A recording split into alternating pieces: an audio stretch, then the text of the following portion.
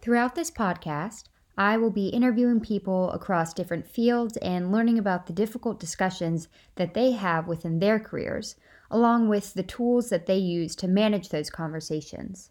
The end goal is to deduct common themes and skills among different individuals that can be applied to the complex conversations one has on a daily basis.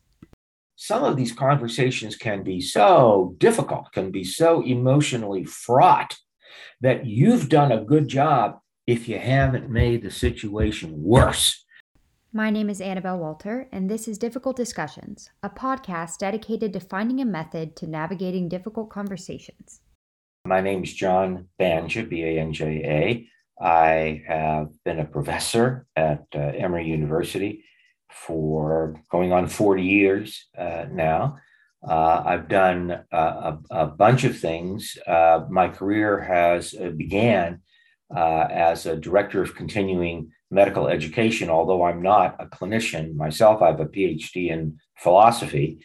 I vectored into medical ethics around 1980 and have remained there just about all of my career. But the first 17 years or so at Emory, I came to Emory in 1983. I spent in the Department of Rehab Medicine. And I was, like I say, coordinating continuing education courses, but I was also very interested in ethical issues that occur in rehabilitation medicine and disability.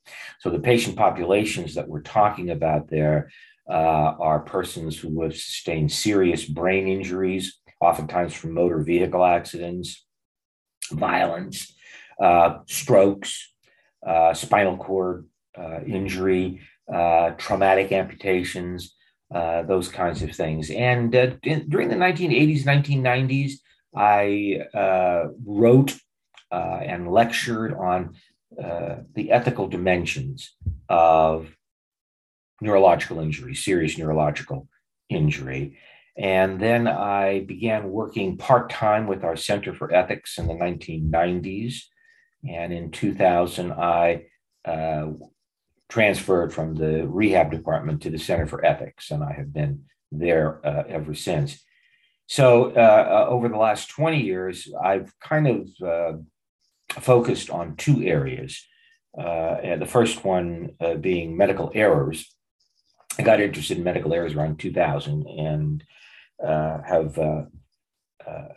have retained an interest in medical errors for the last 20 years. But about 5 years ago, when I started reading about artificial intelligence models, which are essentially computer software, a lot of the hype that surrounded them was focused on the idea that, hey, these models are going to reduce medical errors. They're going to reduce the frequency and the severity of medical errors. They're going to complement physicians. And it's going to be just a real win-win situation for patients. Patients will be the beneficiaries of a diminished or reduced volume of errors. So I got interested in that. It was kind of a natural segue from medical errors to studying artificial intelligence. So that's what I've been doing the last 5 years.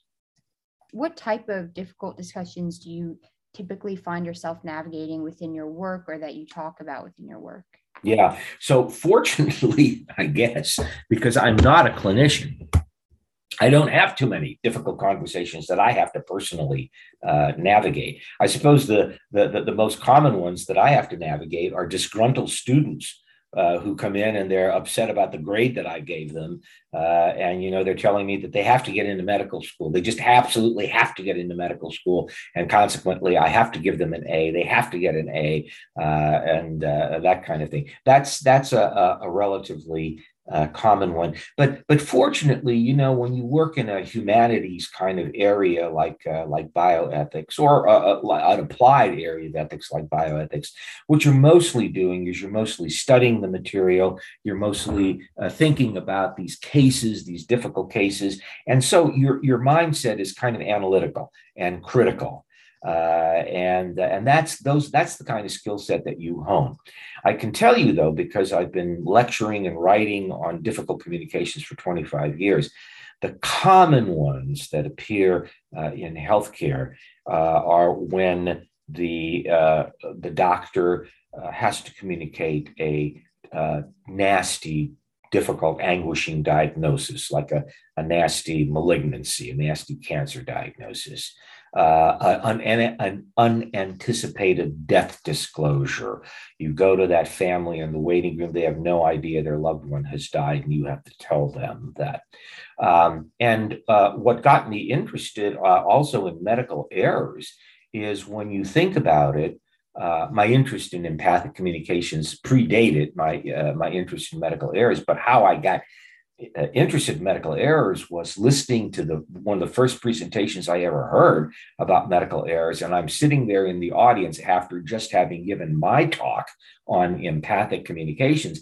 And this guy is talking about the medical errors that happen in healthcare. And I'm sitting there thinking to myself, holy smokes, if you are the physician and you committed, or nurse, and you committed this medical error and it caused harm to the patient, boy, how do you communicate that one? Because you owe the patient, you owe the family the truth as to what happened. You shouldn't leave them guessing as to why this nasty thing occurred.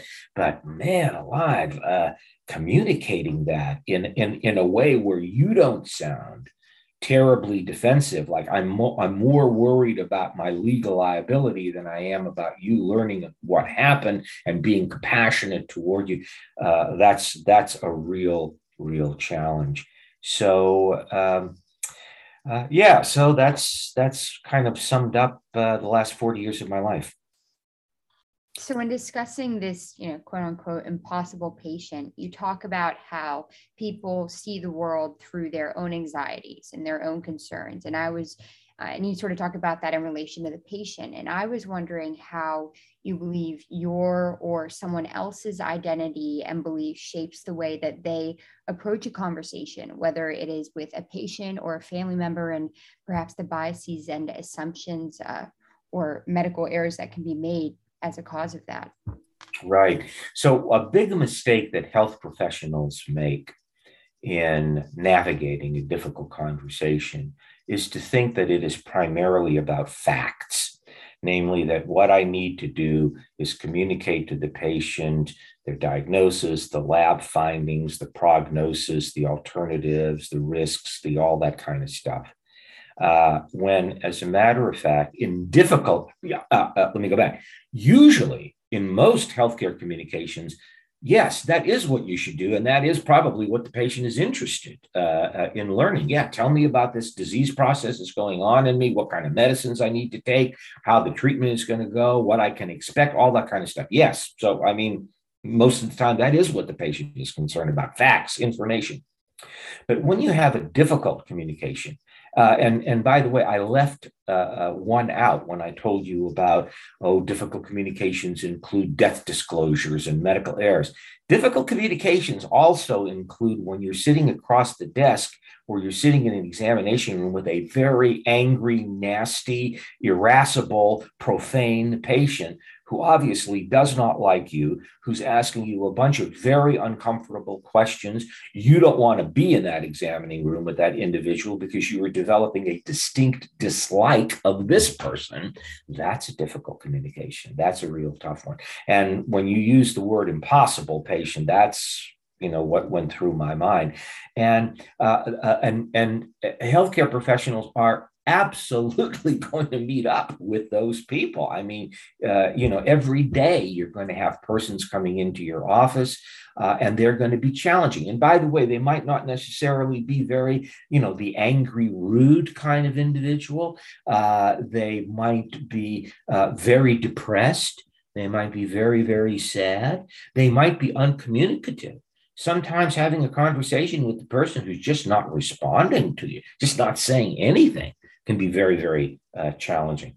So, what in these difficult communications, what is key, what is absolutely key, is not so much the information side of the communication. It's regulating the emotional side of the communication. It's regulating your own emotion. And it's also getting a bead on how this patient is feeling and how his or her feelings are affecting how he or she is understanding what you're telling him and what lies in front of him. That's the thing. And you don't learn this, by the way, over a weekend. You don't learn it studying a book. You learn it largely, yes, by studying empathic theory, but you also learn it by doing it. Unfortunately, you learn it by making mistakes and seeing, gosh, this conversation did not go very well. What errors did I make? How could it have gone better? When the patient asked me this, what should I have said, instead of what I did say? So when communicating with patients, it's the ability to not only prioritize like sharing the information needed in terms of their diagnosis, but also being able to empathize with them and be emotionally aware of where they are with the information being given. That's right. So again, if you came to a physician with a sore throat or something like that, and that physician examined you and said, "Well, Annabelle, actually, there's a lot of bacterial infection going around right now, and so what I'm going to do is prescribe an antibiotic for you." I mean, that's not a very emotionally fraught conversation, even though I think one of the worst things in the world is a sore throat. You know, but. If I am going to deliver a very weighty piece of information, like a patient has a serious cardiorespiratory or neurological disease, the first thing I'm going to do is I'm going to concentrate on delivering it in bits and pieces. So I'm going to say something like, well, Mr. Jones, your lab results have come back, and they indicate that you do have a serious condition going on with you. And the name of the condition is blah, blah, blah. And that's what we have to attend to and have to treat. And then I'm going to stop talking. And I will tell you that in difficult conversations, they're not about you. They are about this other person. And so what you want to do is you want to feed this person bits and pieces. I'm talking about medicine now, clinical context. You want to feed that person bits and pieces of information, because not only do you want to give that person time to understand and think about what you're saying, but you also want to see how he or she is receiving the information. So if I tell a patient, Mrs. Jones, the biopsy has come back and it does indicate that you have breast cancer, you have a malignancy in your breast, and we have to attend to it. I mean, I've just delivered a very, very,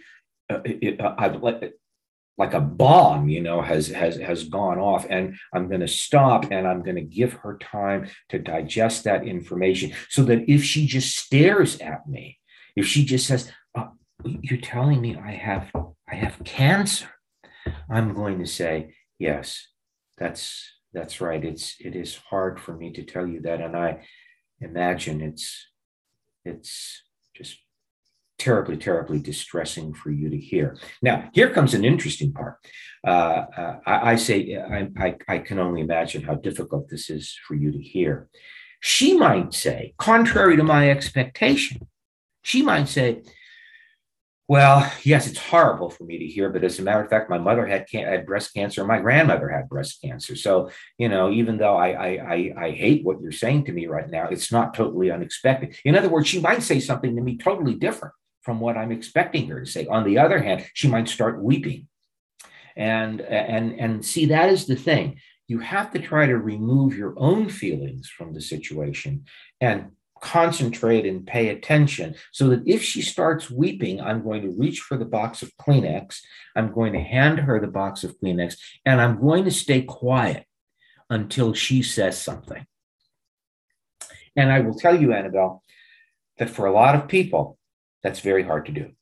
For a lot of healthcare professionals, keeping quiet, remaining silent, which is a very respectful thing to do when you have delivered very nasty news to a patient, but it's very hard for them to do because just listening to someone, especially when you're starting to feel anxious, you want to start talking yourself to relieve this anxiety that you're starting to feel. You want to regain control of the situation. And that's what's difficult in difficult conversations because, by my taking my cues from the patient's controlling the conversation, not me. And for a lot of healthcare professionals, that's hard. That's difficult because they feel a need to stay in control.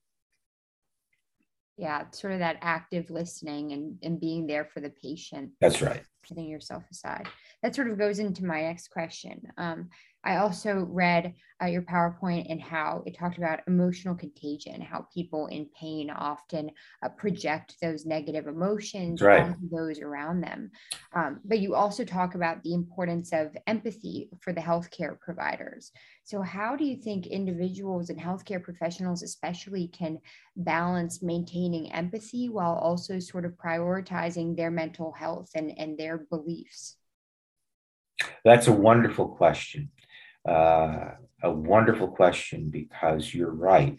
When that patient is depressed or angry, he or she is psychologists use the term projection. He or she is projecting those emotions onto you, and you will feel them. You will feel those emotions. Now, I think that people who are really good with empathy, they learn how to deal with those projections, largely because they're not focused on themselves. They're not focused on how miserable I'm feeling or how anxious I'm feeling right now. I just want to get out of this room and I want somebody else to be talking to this patient. They're focused on that patient. Nevertheless, though, it can be very, very draining work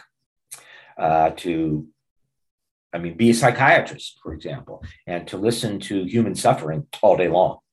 The way professionals will deal with this is they will figure out ways to recharge their empathy batteries. I mean, when that voltage is just depleted from your battery, you got to figure out a way to recharge it. So they have hobbies, they perhaps have spiritual pursuits, they will perhaps discuss their own challenges, and everybody has challenges in life. Everyone experiences lumps and bumps, and frankly, let's be honest about it, tragedies. Everyone experiences multiple tragedies over the course of their journey through life. So you have friends that you talk to and just sharing, these issues. If you're a psychologist, very often the psychologist will make an appointment with another psychologist and discuss the challenges that they have and how they can navigate these kinds of challenges.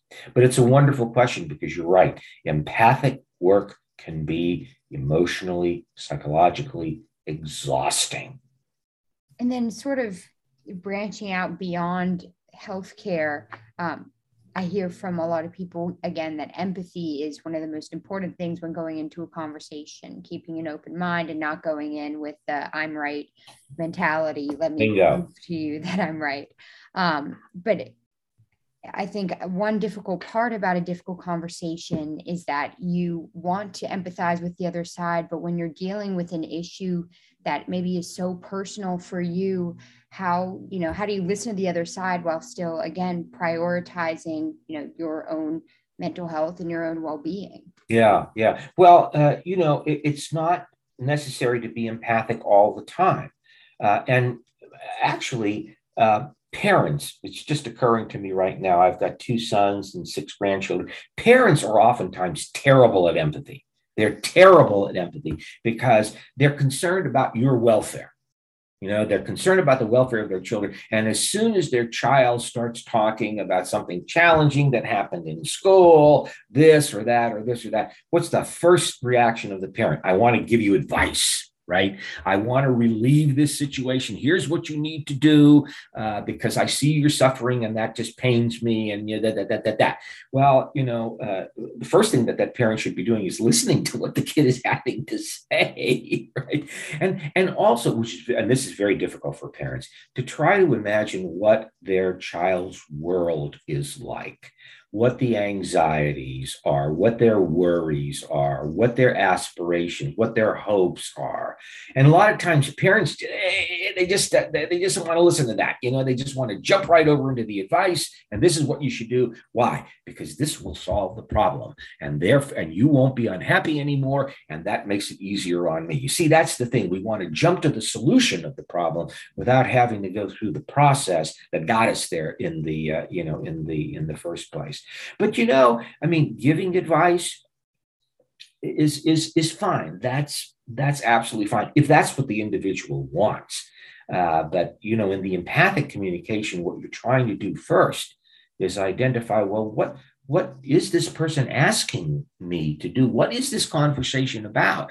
What is this person? And if you don't know, that's why the empathic kinds of prompts are so important. So tell me more about this. So, Mrs. Jones, when you begin talking about your daughter, I see that you kind of tear up. So there's something there I think that we need to talk about. So, tell me more about this. So just to recap what you've said, the importance of empathy and active listening and seeking to understand so that you don't, skip the process and go straight to Right. solution-based discussions. And then how do you suggest people keep these discussions productive and polite? Well, you asked about a productive conversation, and that begs the question of, well, what is a productive conversation?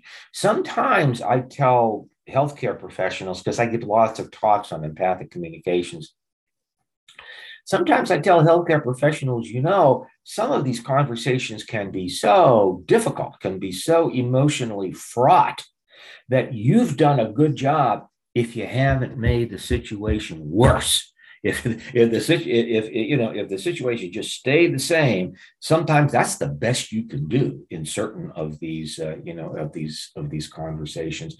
But typically, what I want to do in a conversation is I will want that person somehow feeling, well, indeed, not worse. So let's just take an example. If I was an oncologist and I was delivering a cancer, let's say a breast cancer diagnosis to a patient, I would want that patient coming out of that conversation to feel somewhat optimistic about their chances, at least positive in thinking that I am going to support this patient, in her feeling that there is a therapeutic alliance between me and this physician. This physician, I think, is going to listen to me.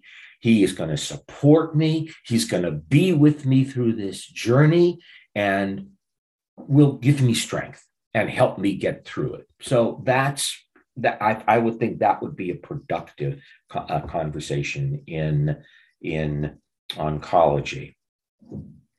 Yeah. And you said sometimes the best you can do is you leave a situation you feel like you haven't made it worse. But how do you think individuals and healthcare professionals can know when it is best to walk away from a conversation? I will tell you this. I would not focus just on a single conversation, as in, boy, that last conversation I had with Mrs. Jones went badly. So I think I would like another doctor to take care of her. It's when 10 conversations with Mrs. Jones go badly and the treatment is going nowhere. So, it's in a situation like that, or if after 2 or 3 or 4 visits with Mrs. Jones, you simply don't think, and this is where the humility comes into the equation, you simply don't think that you can help her in a way that you can. So this really requires a very accurate bead on myself. It's not Mrs. Jones' fault. Somehow this relationship that I'm having with her, it's just not a therapeutic relationship. It's not going the way we want it to go. And, it's at that moment when, again, humility, I think, is important here. You say to yourself, we're not clicking. I'm not helping her. And therefore, I want to recommend that she sees another physician. And by the way, if that's the case, then I would offer to her, I think I can make an appointment for you to see Dr. Jones or Dr. Smith. And I would frankly tell her, I just don't think that our relationship here is really a therapeutic one. I don't think that I am helping you. And I would say it compassionately, not like I'm going to abandon her, like, boy, oh boy, am I happy to get rid of you, but like I say, from a therapeutic context. By the way, Annabelle, it takes years to learn this stuff. It takes trial and error, it takes experience, it takes making mistakes. And even then, there will always be challenging cases. There will always be situations that you handle poorly or badly. So, but I think there's just no substitute for learning this stuff. You can't know too much about it, and it really is the labor, the work of a lifetime.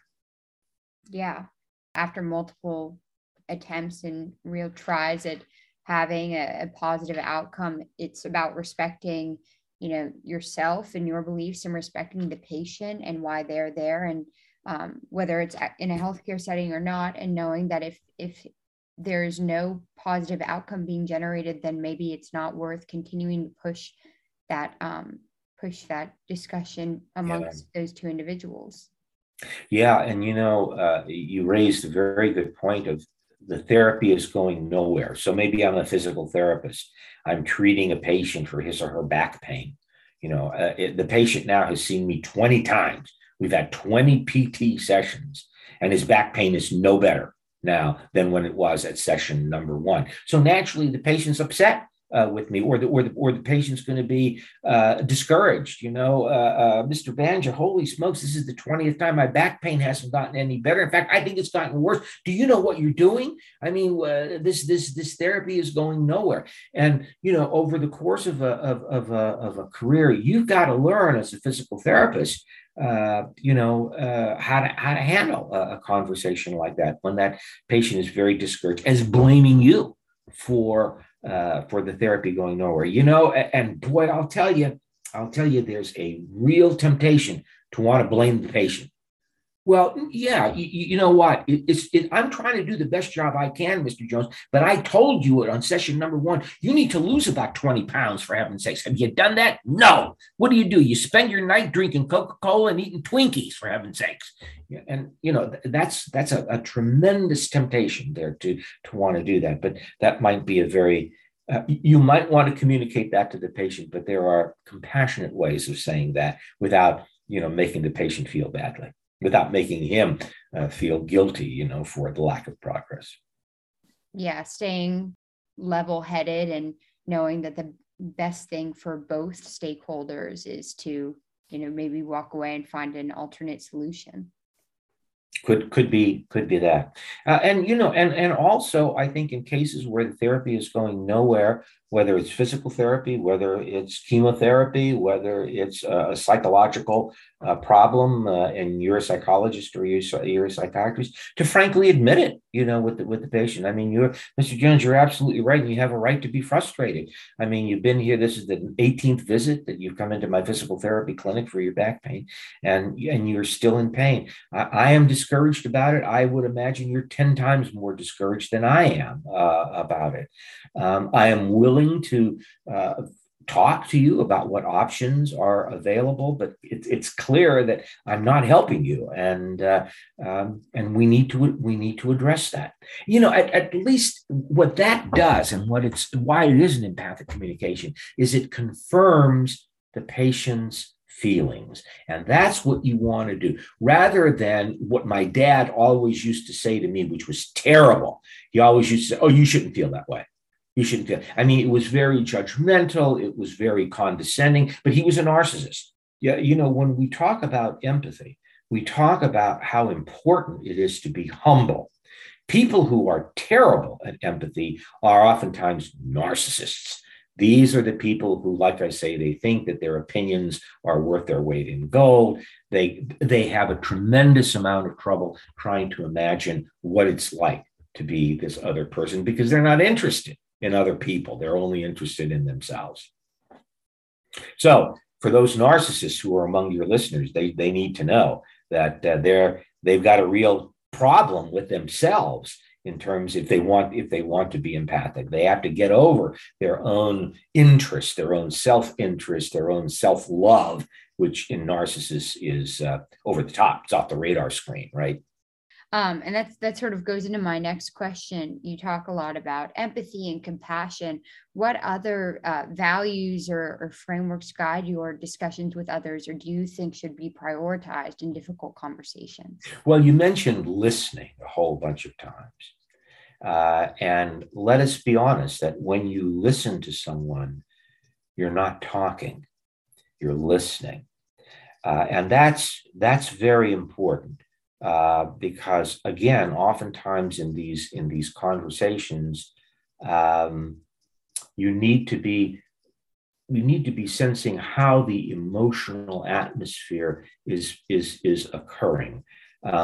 So and it feels good too. By listening, what you're essentially doing is giving the other person permission to be themselves. And you are acknowledging that, and you're permitting that, and you're inviting that. And usually for the other individual, that feels good.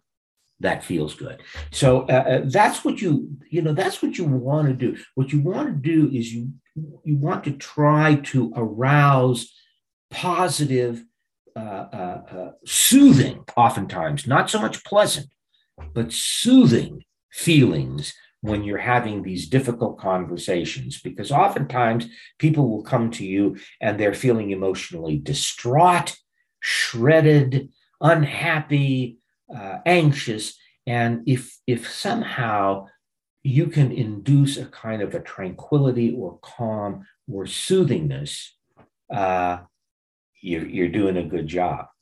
Daily conversation, I feel like that same mindset applies going in from a place of wanting to engage in a productive conversation. And again, not going in guns blazing, assuming that Right. you're correct and the other person is, of course, wrong, and just trying to, be level-headed. Right. And by the way, guns blazing, that's a great phrase, because what gets in the way of empathy is my need to protect myself and my need to protect my sense of self, my ego, my values, my ideas, what I understand to be true.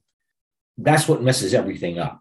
Because if you're going to be intent on defending yourself rather than listening to where this other person is coming from, you're not going to have an empathic communication. If you do defend yourself, then you need to be able to communicate that defense in a non-injurious, non-adversarial kind of way. Well, Mr. Jones, you're absolutely right.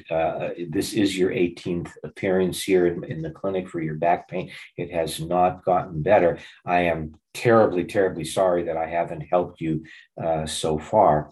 Of course, though, we do continue to talk about the fact that you're not losing weight and that could be helpful. I don't want to, pin this on you, Mr. Jones, but there are these issues that you could be doing that might help out. So, like I say, to not say it in some kind of accusatory fashion, but a respectful fashion. Prioritizing empathy and compassion, respect, and also active listening in these conversations. Yeah. And what do you think are the most important things for an individual to keep in mind when facilitating a difficult conversation, or for a patient who's on the receiving end of that conversation? Yeah. The most important things for them to keep in mind is it's not about me. This is all about you. Most important things to keep in mind are maintain that open mindset. Ask questions. The great empathy person is an individual who is really interested in walking in that patient's shoes, knowing how the patient's feelings are making sense out of what's going on right now. So, to ask those empathic kinds of questions. So I wonder what you're thinking right now, Mr. Jones. I can see that this is very distressing for you. Tell me more about this. Yes, that was tough. Well, of course you got angry. Anyone would get angry in a situation like that. All of these. And you know what? I will tell you, Annabelle, that it's not difficult to learn these empathic prompts. Anybody could learn them. You don't have to be a psychiatrist. You don't have to be a psychologist. But it's a kind of a learned skill, the skills, like you said, of active listening, of empathic listening. You could do it. It'll take you months. It'll take you years. You'll still make mistakes, but you get better at it as you go on. So all of those things. Like I say, you can't know enough about this stuff. I will tell you that when I started learning about empathy, and the humility that comes along with it, it changed my life. It changed my life because I was very narcissistic, like my father, and that was part of my own self-transformation, hopefully for the better. I don't know how much I succeeded in it, but learning empathic listening could be absolutely one of the most valuable skills that you will develop in your life. You can use it all the time. Not in particularly emotionally fraught conversations, but you and your buddies, you and your friends, you and your supervisor at work, you and your teachers, you and your parents. I mean, it's just worth its weight in gold. You talk about how you didn't sort of learn very much about that until later in your life. And I was just thinking about how it's sort of expected of you. Like, I mean, I'm in high school, but it's sort of expected in high school that you will have those, have the ability to engage in those conversations, but it's never really spoken about very blatantly. Like, they don't teach it. The teacher just says, well, you have to work on your listening skills, and then doesn't tell you how to do that, So yeah, and holy smokes, what you teenagers are dealing with now with regard to these atrocities, these massacres that are occurring at Uvalde and in Tulsa and in Buffalo, and and all the trauma that comes with that. I mean, that's just something that I will confess this to you. That's hard for me to imagine because when I was your age, I at least, thank God, we all felt very safe, very secure in our grade schools and in our high schools. This never ever happened when I was 15 or 20 years old. So like I say, it's hard for me to imagine these horrors occurring. yeah, definitely. And I think that my generation will be even better at communicating because we've had so much practice early on, even though there's not exactly a class on how to actively listen, but we've had so much experience with it so early on in our lives that hopefully we will be better than previous generations. Yes, that you can handle these communications in a more healthy fashion than previous generations did. Hope so. My fingers are crossed for you. If you're about to walk into a room, you're going to have a difficult conversation, whether it's healthcare or just at home with the family. What do you tell yourself before you go into that room? I'm going to take a couple deep breaths. If for example, I'm going to go in to disclose a medical error, I'm going to anticipate that the individual may get very angry with me, but I'm not going to be defensive. I'm going to go in with the attitude of telling the truth. I'm going to go in with an attitude of humility, that this person has a right to get angry and mad. And if that person wants to whop me upside the head, metaphorically, not physically, I'm going to be ready to take that. I'm going to try very hard not to be defensive, not to justify what happened. I'm going to apologize if indeed an apology is necessary, if it's justified, if it's right. I'm going to also anticipate, again, if I'm disclosing a medical error, I'm going to anticipate certain questions. And by the way, you don't learn this until you've done a couple of them. I'm going to anticipate that the patient or family might ask, well, so you screwed this up. What are you going to do to make sure this doesn't happen to somebody else? And I'm going to have an answer to that. I'm also going to say something to this person like, now, Mr. Jones, after I leave this room, you might think of questions that you would have wanted to ask me. So here's a piece of paper with my cell phone on it. I want you to feel free to call me anytime for further conversation. And by the way, that's another thing. Oftentimes, with difficult communications, the first conversation is not the last conversation. There may be multiple ones. And that's why it's so important to do the first one right. Because if you upset that patient, if you're defensive, if you get that patient angrier than what he or she was originally, then be prepared for the rest of the conversations not to go well.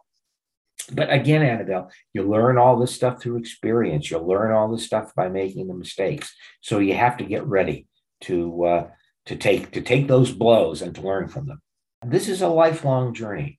And it's a journey wherein, if you're going to really get good at it, you're going to have to be ready to look into your own heart, to look into your own anxieties, to look into your own communicational imperfections, and to take a good look at your own warts, and to be ready to admit them, and then to try to ask yourself, well, how can I do this better? How can I be better? And ultimately to forgive yourself, really, for the mistakes that you have made, and to try to put those mistakes and those things that you don't like about yourself into a compartment that you can admit and acknowledge every now and then, but that it doesn't define you. That that you're not this bad person because you didn't have the conversation that you wanted to have with your best friend, but rather that you're going to go back to it and try to do better the next time.